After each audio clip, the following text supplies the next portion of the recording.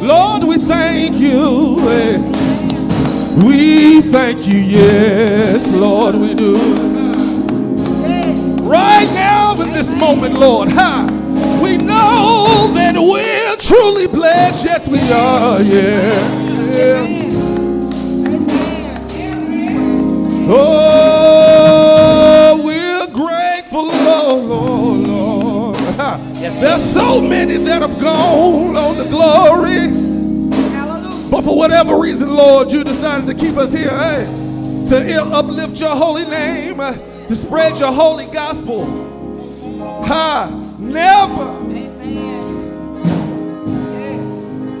Never take for granted the moments you're here on this planet to spread his word. Thank you, Lord. Never take for granted a moment to be a blessing to others. Amen. You're right. You're right. You're right about it.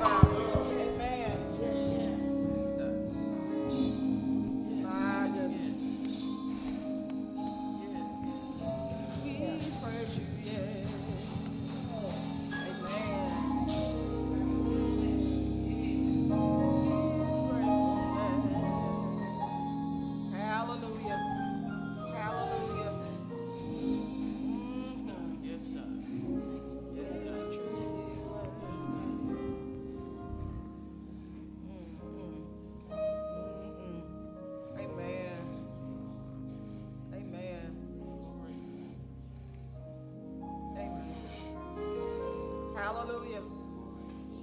Thank you, Lord. Hallelujah. I'm grateful. I'm grateful. Amen. Hallelujah. Hallelujah. Yes, Lord. Yes, God.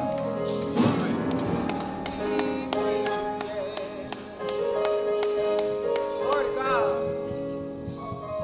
Help us, Father. Bless us in this place. Strengthen us in this place. Please. My Lord. Amen. I'm so grateful for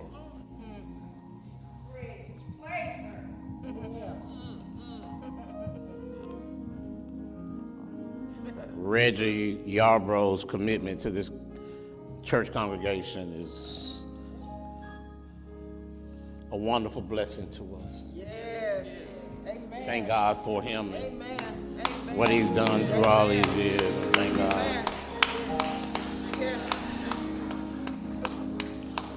The whole musical staff, I often wonder, thank God. Yes. T, her devotion. Dwayne. Yes. Dwayne coming here on 2 wheels. Yes. Literally. Yeah. On that motorcycle. Lord bless you. But he getting here. It's just favor God has given us. We thank God for them. And they're part of the ministry too. That's another thing, you know. They don't just work for us. They do that. Oh, yeah. They love us and live with us and celebrate with us and sacrifice for us too and come to places. I'm not, one of them preachers that go a whole lot of places, but when I ask, they support. Oh, yeah. That's a blessing. God's been good to us. He's been good to me. Amen. I couldn't have designed it so. I'm just overflowing with gratitude. Got myself out. When I got up to celebrate with some folks during our period of greeting, I ran into one of our babies in the church. Kelly's back there. Kelly came over to me. She was moving because she had good news. Good news is she got a baby. And she wanted me to know about Kayana. And Kayana's back there. Is that right? Say it. Say her name. Zion. Lord have mercy.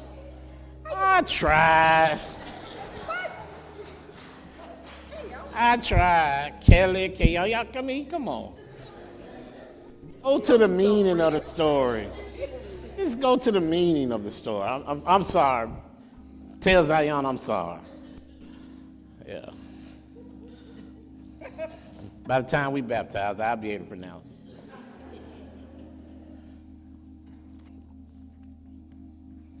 Been in this sermon series that's been, I think, going well. We've been talking about sermons that you can hear and they can change your whole perspective on how you see your walk and your witness. It's called sermons that change the world or change you.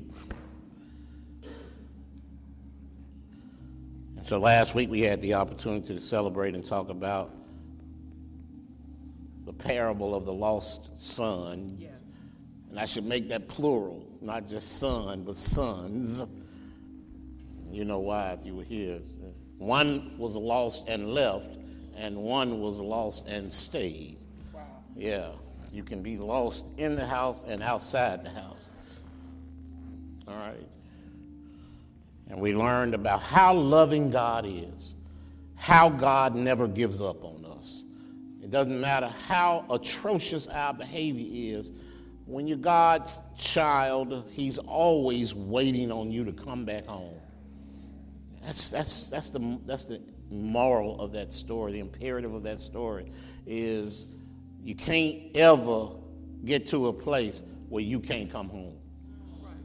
All right? You can always come home. Amen. Always. You need to tell your children that. When my kids went off to school, knowing my behavior in college and when I was growing up, I had to have a conversation with them and tell them there's nothing you can do. That's it.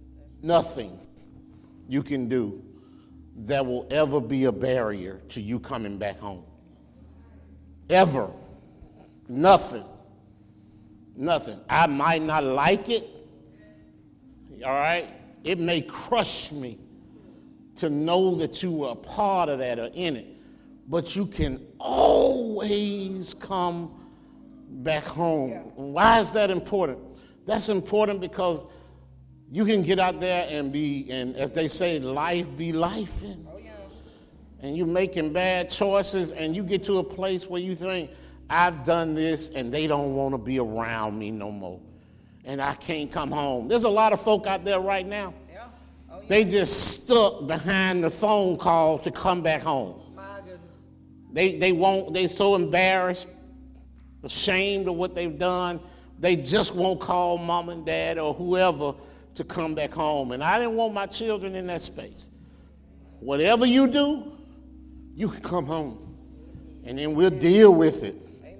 We'll deal with it. And I came to tell you right now, I wish, I was smart enough to come up with that, but that's just Bible. Oh, yeah. That's the Lord. You can always come back home. And so we get to this next parable that I think is full of good instruction. It's in Matthew chapter 25, verses 1 through 13. Jesus told this parable. It's called the parable of the 10 virgins. Okay. All right? 10 virgins.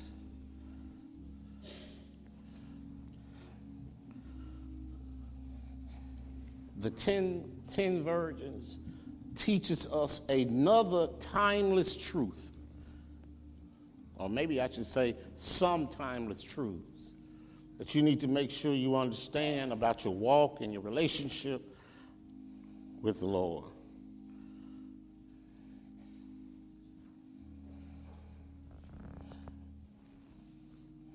Over the last 20 years, my television viewing habits have changed a little bit.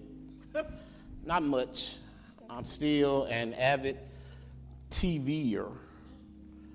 It's my escape from the reality of what's going on. I like to watch TV. I grew up watching and learning different things from watching TV. That's what it's for. You can learn a lot of bad things, but you can learn a lot of good things too.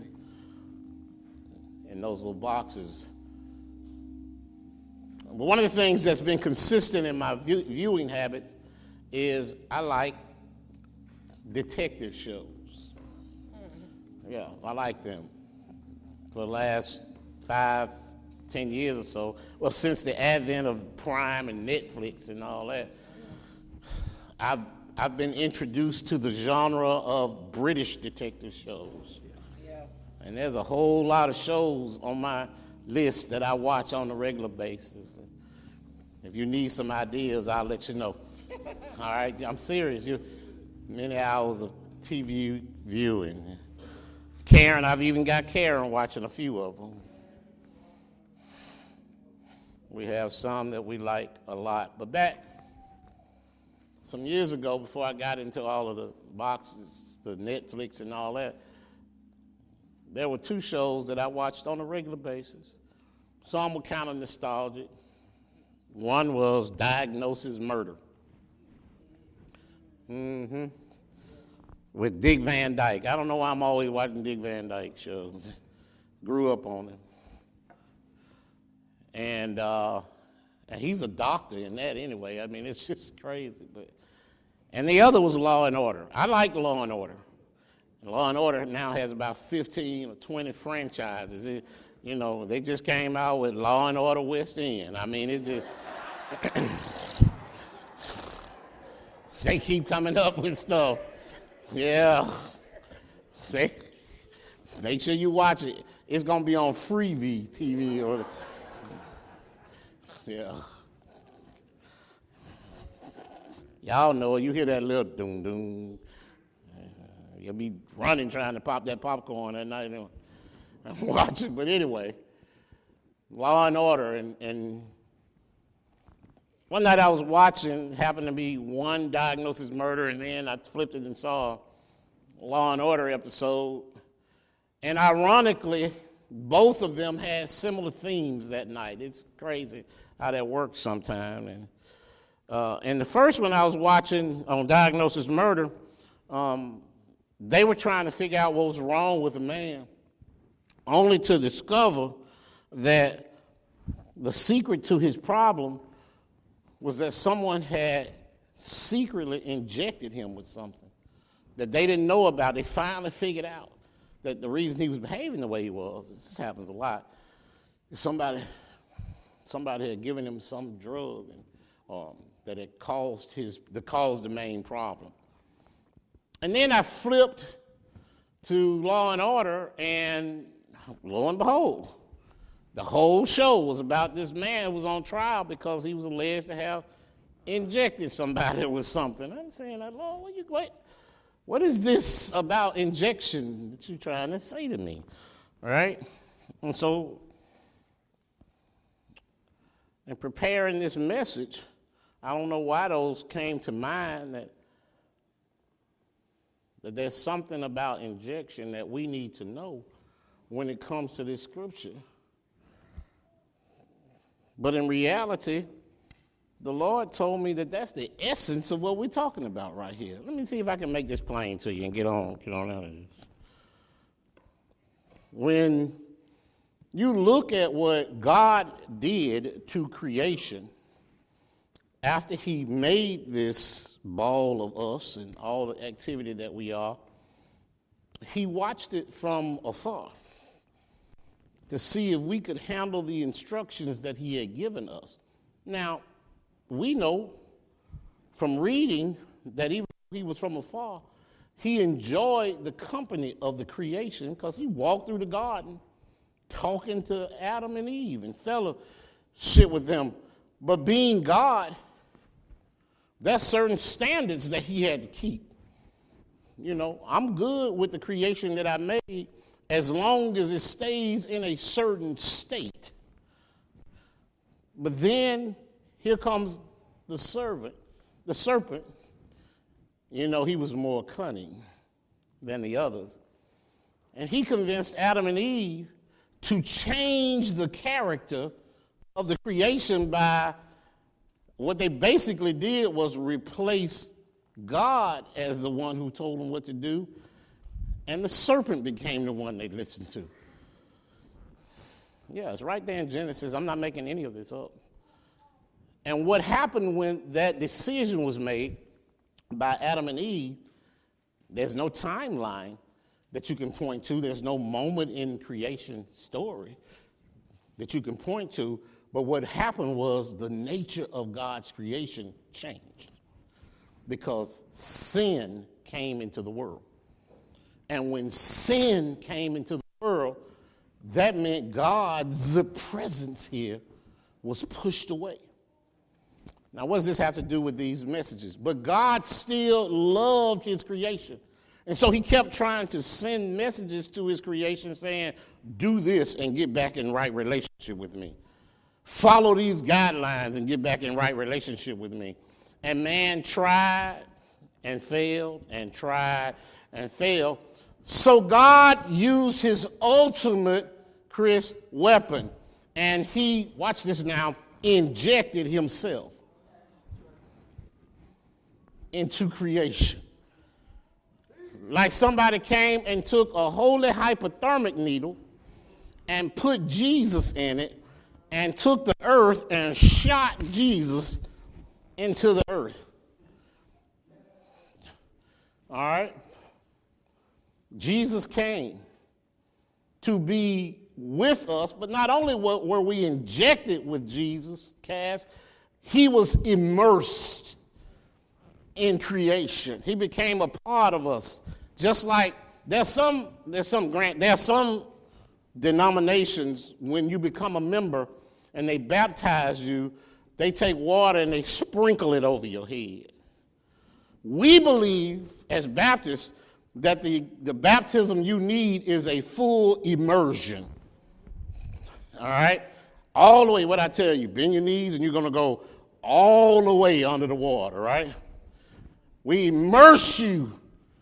It's a symbolic death. It means I'm grant the sinner before I go under the water. When I come out of the water, I'm grant the saved one. That's the symbolism of baptism, okay? Jesus Christ came and Jesus Christ was injected by God into the creation so that God could show that a man could be born and live down here without sin. And the only way it could be a true test is if Jesus came and did the same thing we have to do. Couldn't have anything that we don't have access to. And it's true. Jesus Christ used the Holy Spirit, his relationship with the Lord, and his right living to prove that for 33 odd years he could live down here. He came. Now, that's the basis of this story. The basis of this parable is that Jesus Christ came because God sent him to us. The main thing you need to know about that before you accept that gift is that he's coming back again. All right? He came the first time. We didn't appreciate him. We crucified him, killed him, put him on the cross, Ingrid. He left here not in the same condition that he came. He left here after being resurrected. Holy One. We sing that all the time, right? Holy One. Jesus went to Calvary to save a wretch like you and me. That's love. He loved us enough to be crucified. And God loved him enough to resurrect him. And then he went back to glory, to heaven, with God in his resurrected body. And those of us who are in the faith, Cass, we believe that. Yeah, if you believe that, raise your hand. Amen. Amen. All right. Now, herein lies the question. If you believe that, then you have to always, every day, live in a state of anticipation. And the anticipation is that he is coming back again. Somebody need to walk with me on this now. Your life ought to reflect that you anticipate every day, any day now, Jesus Christ is coming back again. That's what you have to know. You have to appreciate that. And therein comes the parable of the 10 virgins. Okay, let me see if I can read it for you so you can understand what Jesus was trying to tell people. Because what Jesus was telling people in the parable of the 10 virgins is exactly what I'm trying to tell you today. He said, starting at verse 1, chapter 25, it's probably displayed for you. At that time, the kingdom of heaven will be like 10 virgins who took their lamps and went out to meet the bridegroom. 5 of them were foolish, and 5 were wise. The foolish ones took their lamps, but did not take any oil with them. The wise, however, took oil in jars along with their lamps. The bridegroom was a long time in coming, and they all became drowsy and fell asleep. At midnight, the cry rang out, "Here's the bridegroom, come out to meet him." Then all the virgins woke up and trimmed their lamps. All right, trim their lamps simply means lit their lamps. They lit their lamps. The foolish one said to the wise, "Give us some of your oil. Our lamps are going out." Verse 9, they said, "No," they replied, "there may not be enough for both us and you. Instead, go to those who sell oil and buy some for yourselves." But while they were on their way to buy the oil, the bridegroom arrived. The virgins who were ready went in with him to the wedding banquet, and the door was shut. Later, the others also came. "Sir, sir," they said, "open the door for us." But he replied, "I will tell you the truth. I don't know you. Therefore, keep watch, because you do not know the day or the hour." Kind of leaps off at the page, right? So while it's leaping out at you, let me tell you what this parable is not. This is not a parable that tells you can lose your religion once you have it. That's not what this is. I want to make that plain at the outset. That's not what Jesus is trying to say right here, all right? He's not saying that. So let me give you some background on how weddings were, Jewish weddings at that time. It was a magical thing, all right? Because people would, the whole town would celebrate when there was going to be a wedding. The whole town would celebrate. But not everybody in the community got an invitation. All right? That's just how it is. I mean, while the whole community might celebrate the joy of a union, the groom couldn't feed the whole city. All right? This just couldn't happen.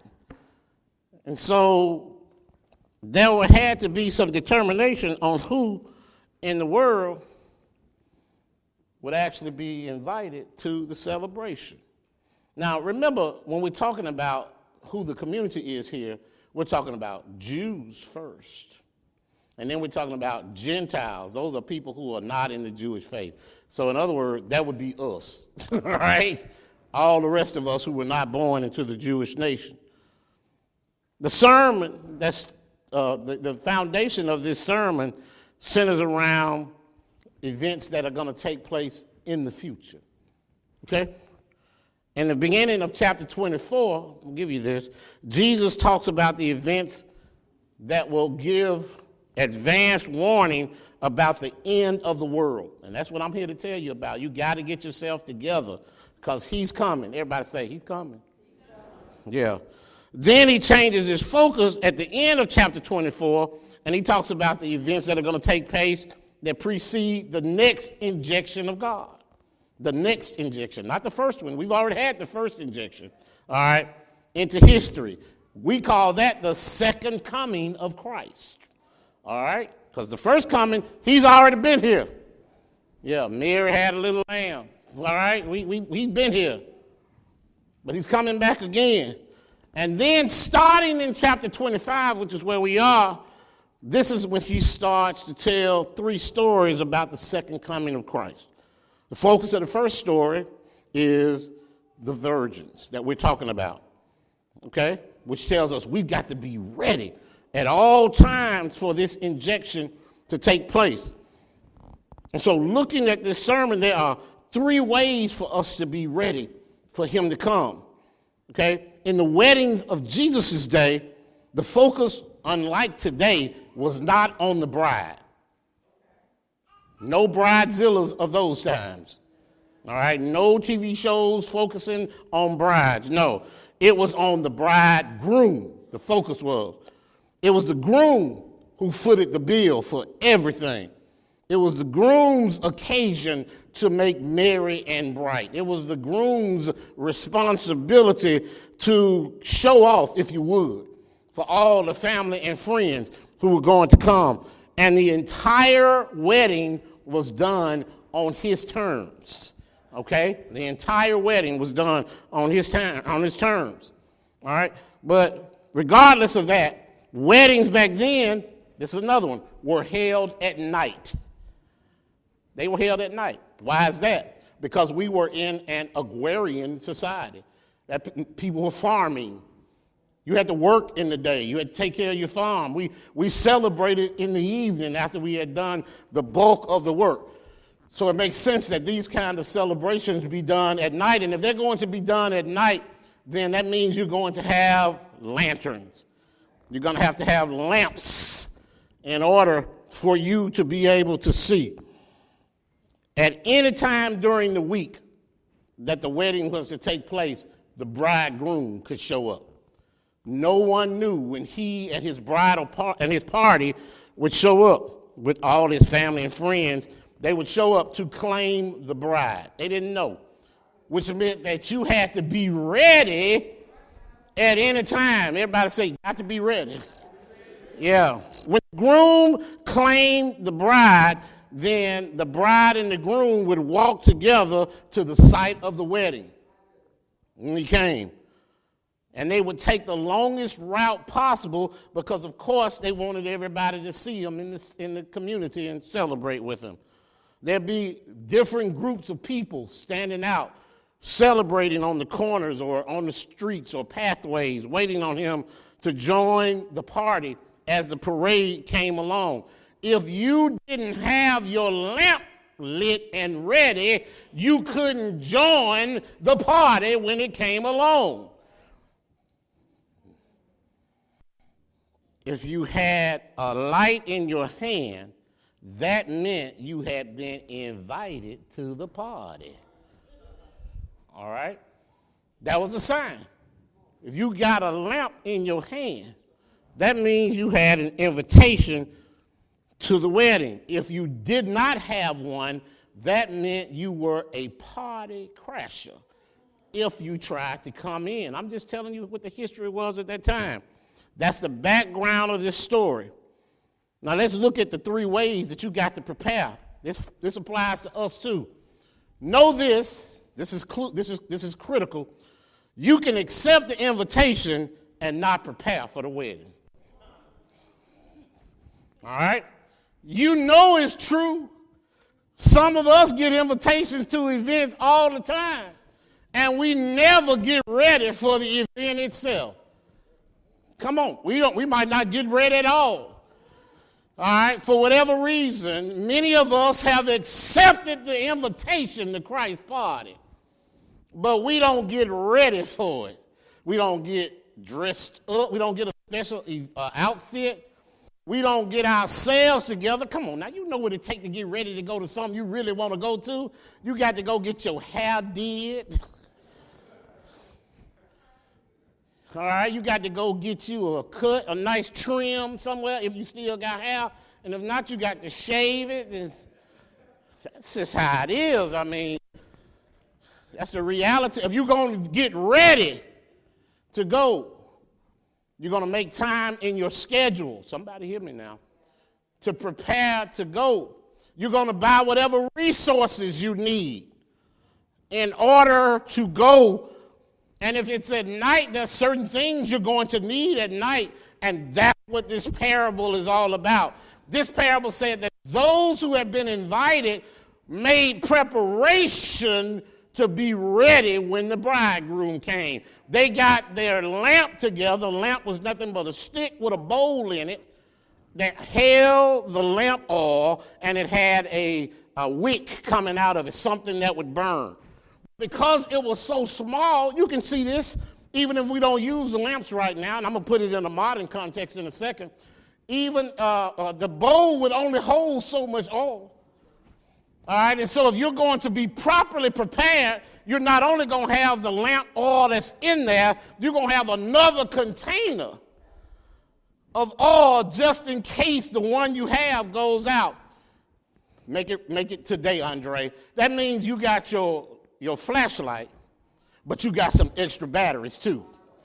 Today, not just the batteries you have in the flashlight, but if you're really getting ready to make sure that everything is in order, you're going to have some extra Energizer, whatever it is. You're going to have some ever-ready Energizer, some kind of batteries to put in there.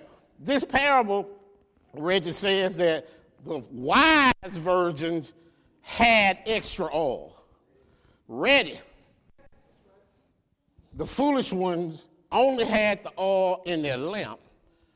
And by the time the bridegroom came, because he was on his own clock, they had already burned up oil in their lamps, and they were not prepared to go. Now, let me ask you this.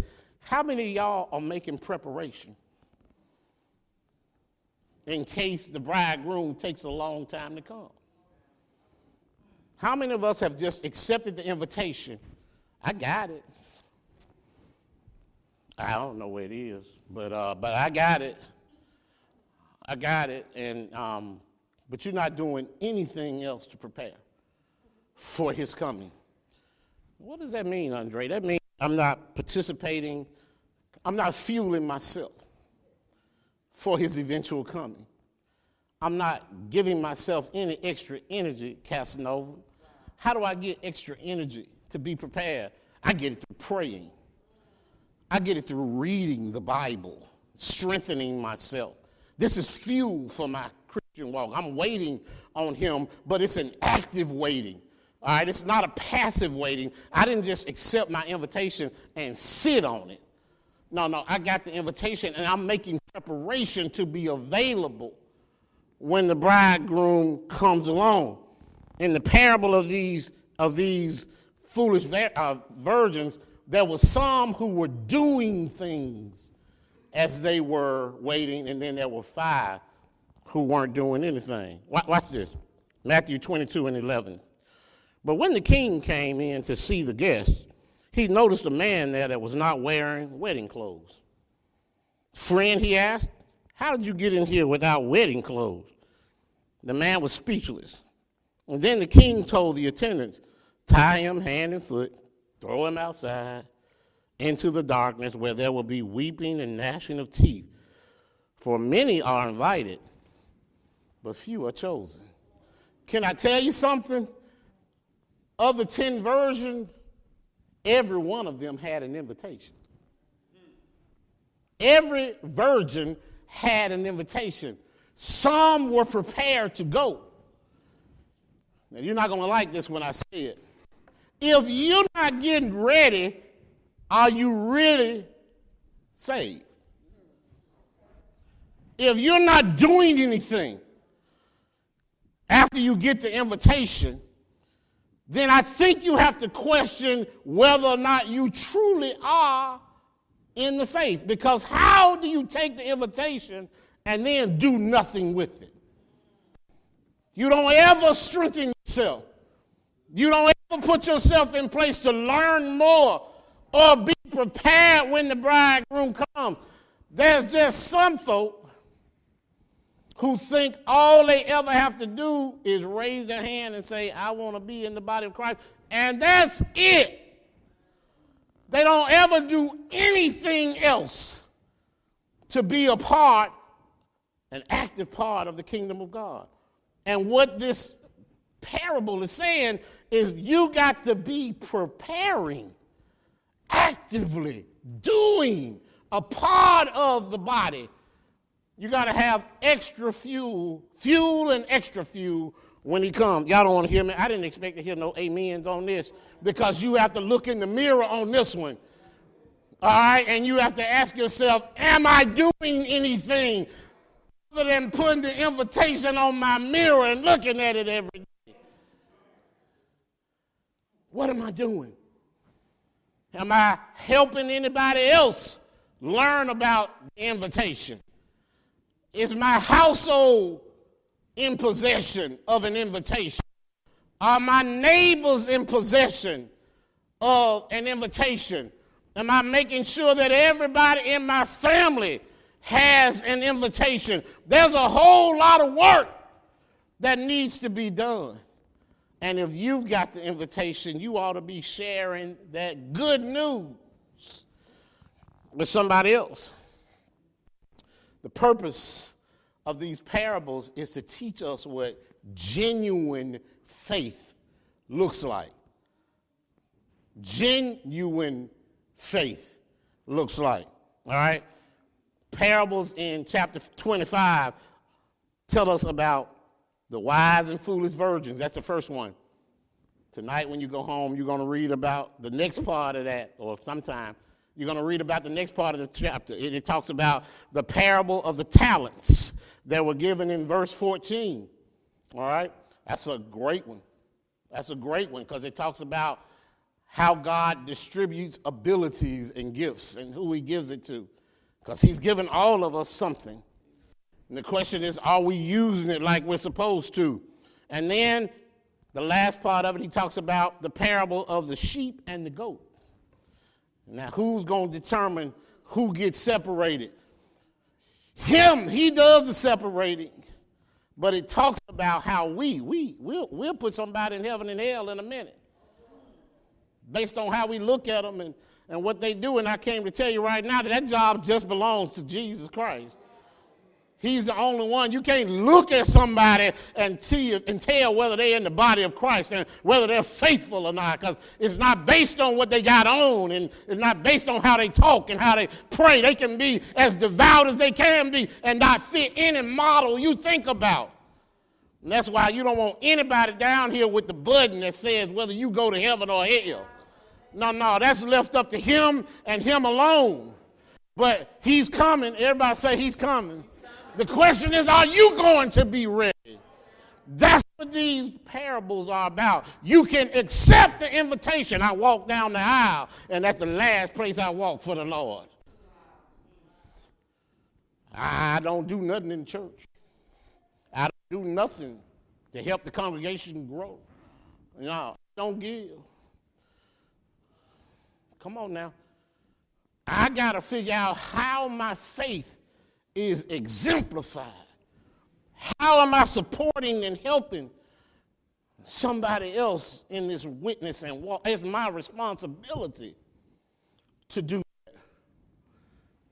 that. Can I get real with you on the topic this morning? Say yes. There's some raggedy stuff going on in our community, but won't nobody call it out. We got a generation of young folk that just don't care. Whose fault is it? Is it theirs? Or is it their parents? Nobody's standing up and saying, I was an awful parent.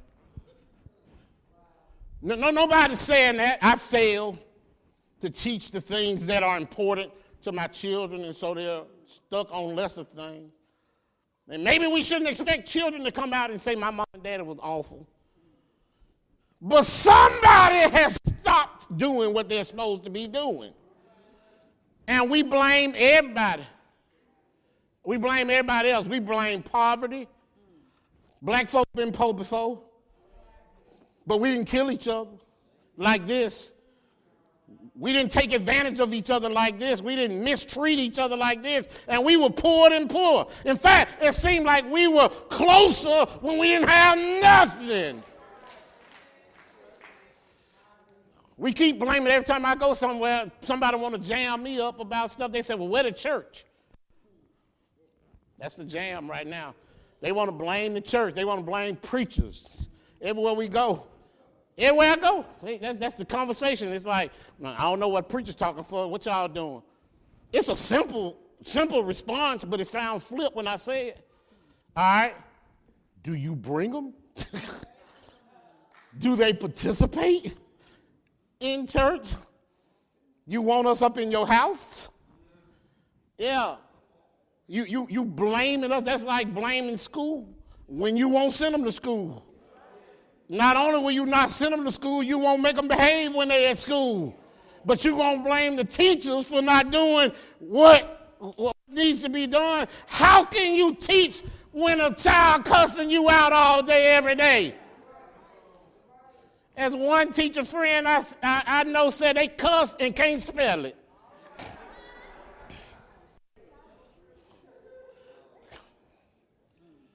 She told him, you just spell what you just said and you won't be in trouble. Just spell it. Spell whatever you just said, just spell it. And they can't even spell it. But they know how to cuss you out good. Grown cussing. I ain't telling you what I heard. I'm telling you what I know. I just spent last Friday night with 125 kids from the Birmingham school system locked in to a recreation center. Now, I don't know who was locked in, me or them. But we were there, and 2 weeks before that, it was girls. This time it was boys. 2 weeks before that, it was locked in with 125 girls. I'm going to go and say this. I know this recorded too. I'm going to go and say this. The boys were 100% better than the girls. 100% better than the girls. It was almost like a vacation with the boys. No issues, but the girls, from the moment we got there, it was almost a threat of fighting all night long. It was just all. Whose responsibility is that? Whose fault is that? Yeah, you can't just have a child. You got to raise a child. And you can't raise a child by yourself. It takes the entire village to help you raise your child. Yeah. We have more communication and less community. Less. We've got to do something different. And all I'm telling you to bring this point home is you can accept the invitation, the activity, and then not do anything with it. Nothing. You got the invitation from the Lord. Now we got work to do. It's not passive, it's active. Faith that doesn't prepare isn't faith at all.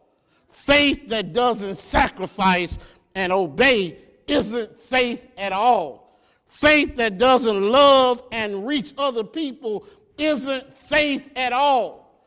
Just putting on the t-shirt doesn't mean you follow the Lord. You have to actually do that. And that means that's just the metaphor of having your lamp trimmed and ready. It's work. And then having a reserve. These three parables simply tell us what real faith looks like. All right? Watch this now. That's one. Second thing is this, and you can't borrow preparation. You cannot borrow preparation. No,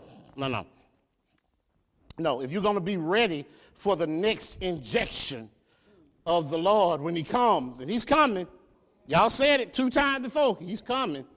All right, Dion got him said up there in Colorado, that ain't the same. He got him saying, we coming.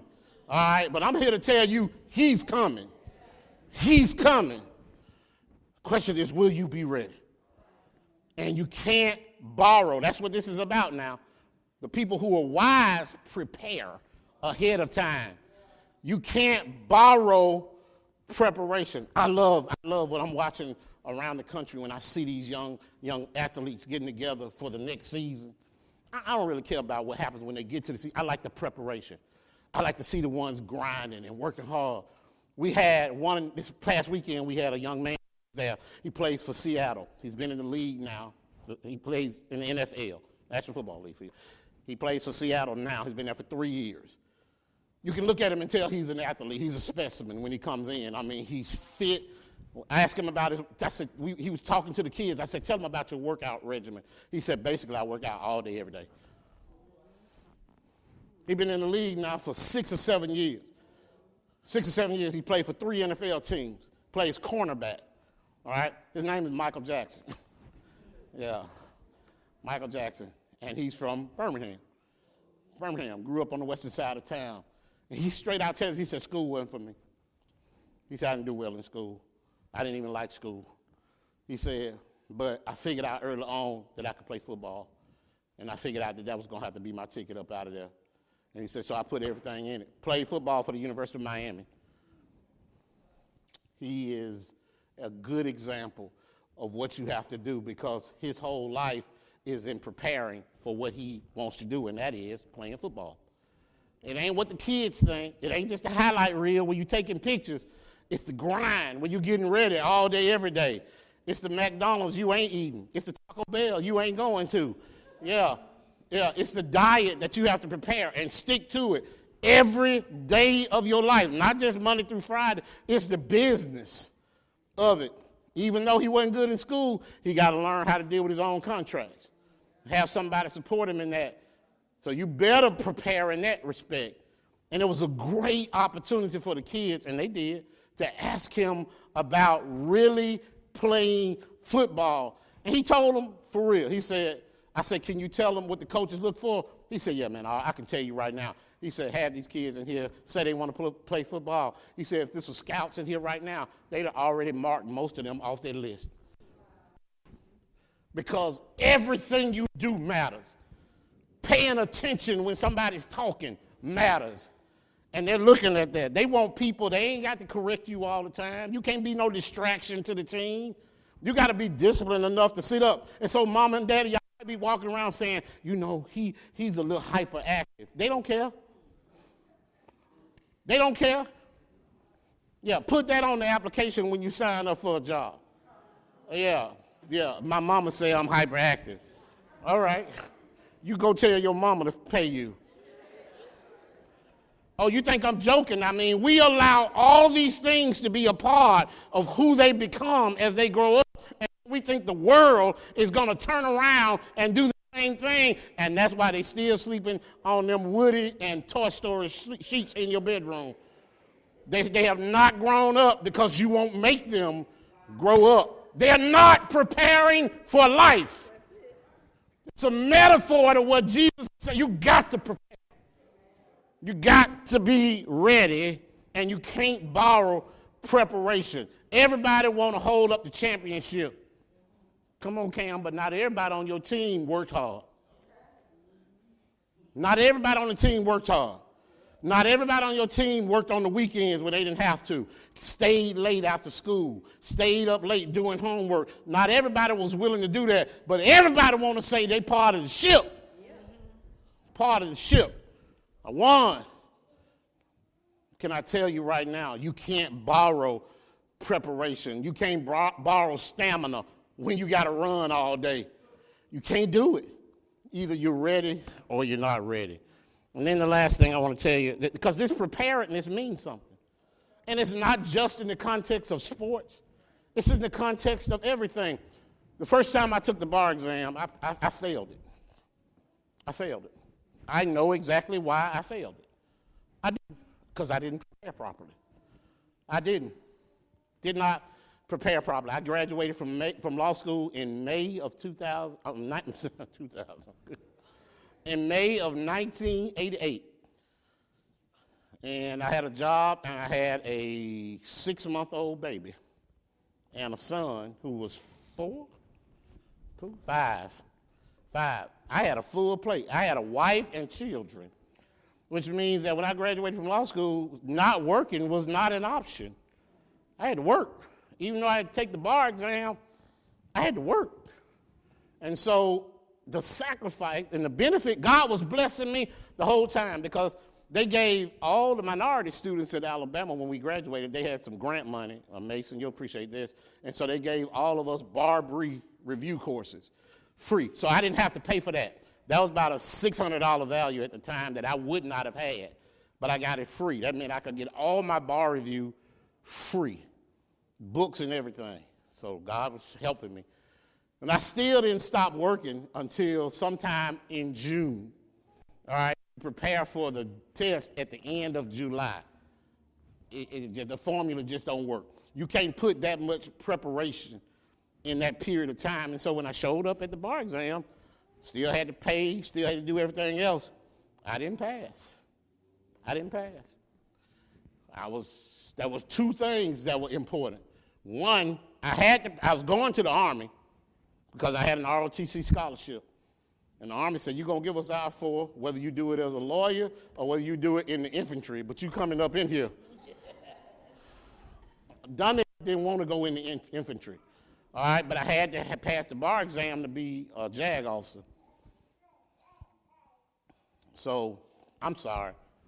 Brittany hadn't been born yet, but she was pregnant. All right, and that's important. That's important because Brittany was born in December. The next bar exam, after I didn't pass, I found out in September that I didn't pass. That's when the results came out from July. So I'm upset. And if I tell the truth, I couldn't legitimately be upset because I knew I hadn't done everything I needed to do. I came really, really close on my ability. That wasn't enough. Now, I got a law degree in my pocket. We didn't all celebrate it. We didn't have to cook out everything. And, everybody from the world perspective, they think, he a lawyer. No, I'm on the doorstep, all right? I need to go in. I need to go in the door. I can't get in the door because I don't have a ticket to get in. So, got to have a new strategy. Got to prepare. Circumstances still the same. Child, wife, house got to be taken care of. But I got to do something different. So Brittany was born December 21st, 1988. I was working for a law firm, Whitehurst and Whitehurst, Paul and Kitty. I'll always be grateful to them because they were really, really kind to us. At the end of December, I stopped working. Didn't have any other source of income coming in. I said, but I got to prepare for this bar exam. And I got to be ready for this bar exam at the end of February. All right, so we got about 60 days for me to get ready. New baby. Thank God for WIC. All right. Yeah, hey, I'm here to tell you, that's cheese, eggs, milk, butter, all that I ain't got to pay for. I had a credit card, Carol. Yeah, $600 credit on it. We lived on the money I had left from stopping at the end of December and that credit card until the end of February. And I got up every day during the week for those next 8 weeks, and I went to the library like I was going to work. And I studied from 8 to 5. I took my little sandwich from the house, and I stopped around noon, and I had lunch. And then I went back in after lunch and I studied for 4 more hours. I had a system. I did it every single day until it was time for me to go to Montgomery. That's where the bar exam was. Until that was time for me to go to Montgomery, there was another white guy there named Tom Corbett. He's one of the bankruptcy trustees here in Birmingham now. He was in the same situation. We both didn't have much, so Tom and I got together and said, we graduated together from law school. We weren't even really friends in law school, but we were friends in need at that point. So we said we were going to share a hotel room. Now, that was unusual for me because I'm married, all right? I'm married, but I had to be in Montgomery for 2 days, and I needed to cut the cost some kind of way. And so me and this white dude shared a room. That's all right. He's my friend to this day, all right? We took the bar exam. When I walked out of the bar exam on the third day, Mason, I knew it. I had no concern. I said, I passed this. You know why? Because there was nothing on the exam that I hadn't seen in my preparation. Nothing. In fact, it was almost like I was there when they were writing it out. All right? Now, it was a cockiness at that point, but it wasn't cockiness from ignorance. It was cockiness because I prepared like I was supposed to prepare. And when the results came, It validated that good work, hard work, sacrifice pays off. But it would not have happened if we hadn't sacrificed during that period of time. We had to discipline ourselves. I couldn't buy nothing. A little gas every day to get to the law school. We stayed in Northport. But it worked out. I'm trying to tell you, I know what it feels like. What helped? What opened when I passed? Well, I went in the Army as a JAG officer. It changed. It was a difference in my career. It's the foundation for everything that I do right now was being able to sacrifice, Reggie, for that 60-day period in 1989. That made, at the beginning of 1989, that has made the difference in my 35-year legal career. That laid the foundation for me, preparation. Not even the law degree, it's that period of time focused me enough to be able to get it done. And I'm so grateful that the Lord let me see what that can do for you. And I came to tell you right now, you got to sacrifice. You got to do something for somebody else. You got to prepare yourself and your family. And then the last thing is this, you need to know this, you can be too late. Oh, you can be too late. You can be too late. I found out the first time I took the bar exam, I was too late when I stopped working and tried to get it together. I had missed the opportunity to be able to prepare properly. I couldn't get it all in right. So I missed that opportunity, and I came to tell you, according to this scripture, you can be too late. And what does that mean? That doesn't mean that you can lose your relationship with the Lord once you get it. Everybody in this room right now is being issued the invitation. See, this is where we miss it. All right? You have to accept the invitation, not just the issuance of it. Every preacher I know that's preaching today is going to issue an invitation. You can get the invitation and do nothing with it. You won't accept it, but there are going to be some people who going to remember when it's too late all them sermons that folk used to preach. There's going to be somebody who didn't ever accept the Bible study they got invited to. They're going to be too late to try to come in, and the door will have been closed. It's going to be closed at some point.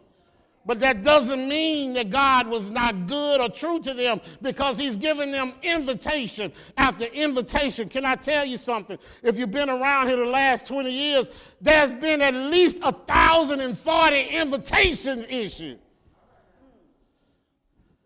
for somebody to join the body of Christ. The question is, after at least 1,040 invitations, you can't say nobody told you about it. The question is, did you accept him? Because you can be too late. We say all the time, don't wait. Too late to get your household straight. For the Lord is coming real soon. He's coming back real soon. If you hesitate, you may be making a big mistake. For he may come morning, night, or noon. He died for us. Have you accepted the sacrifice he made? He was resurrected for us.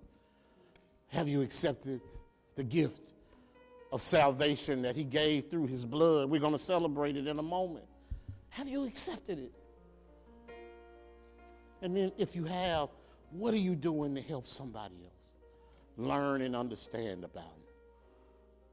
I'm so glad I know that I got to be prepared. I want to use this all up. Whatever it is, whatever energies I got, I want to die moving. I want to die doing something. I want to die exhausted. I won't need this body on the other side. I'm going to wear it out. All right? I'm already getting replacement parts in certain areas. I'm going to wear it out. Why? Because I'm going to get a new one. I'm going to get a new one. I'm going to get one that doesn't have arthritis. I'm going to get one that doesn't have 2 plates and 12 screws in it. I'm going to get one that doesn't have disease anywhere in it. No problems with cholesterol. No problems with blood pressure. No diabetes for anybody. None of those situations. Gout ain't in heaven. All right?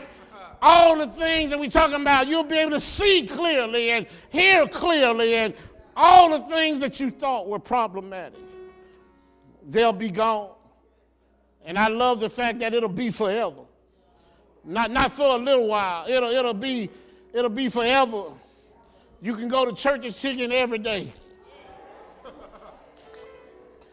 Well, I mean, come on now. What other restaurant would be in heaven but ain't that why they named it Church's Chicken? Come on. It's going to be chicken like manna. You know, you can eat it all day long, and they'll make some more for you the next day. I mean, seriously. Are you ready? Still time. Still time to trim your lap. Still time to fuel up. Still time to get better. And the better you get, the more you can help somebody else. But if you've never, ever acknowledged or accepted the invitation, then today is the day. Now is the time. Some of us been coming to church for a long time and have never really accepted the invitation. We've gotten behind embarrassment. We don't want anybody to know, but I came to tell you right now, there's nothing more embarrassing than missing heaven. Yeah. Forget about one day in church. How about eternity in heaven? Make sure you've accepted the invitation. All of our elders have come right now, and they're wishing that you come and join. If you've never joined before, then today is the day. The invitation is extended to you. I'm asking you to accept Christ's gift of eternal life. While the choir stands and sings this song with us, know that he died and now he lives for you. The doors of our church are wide open. Whosoever will, let him come right now, right now, right now. We offer Christ to you, oh my brother. Yeah, we do. We offer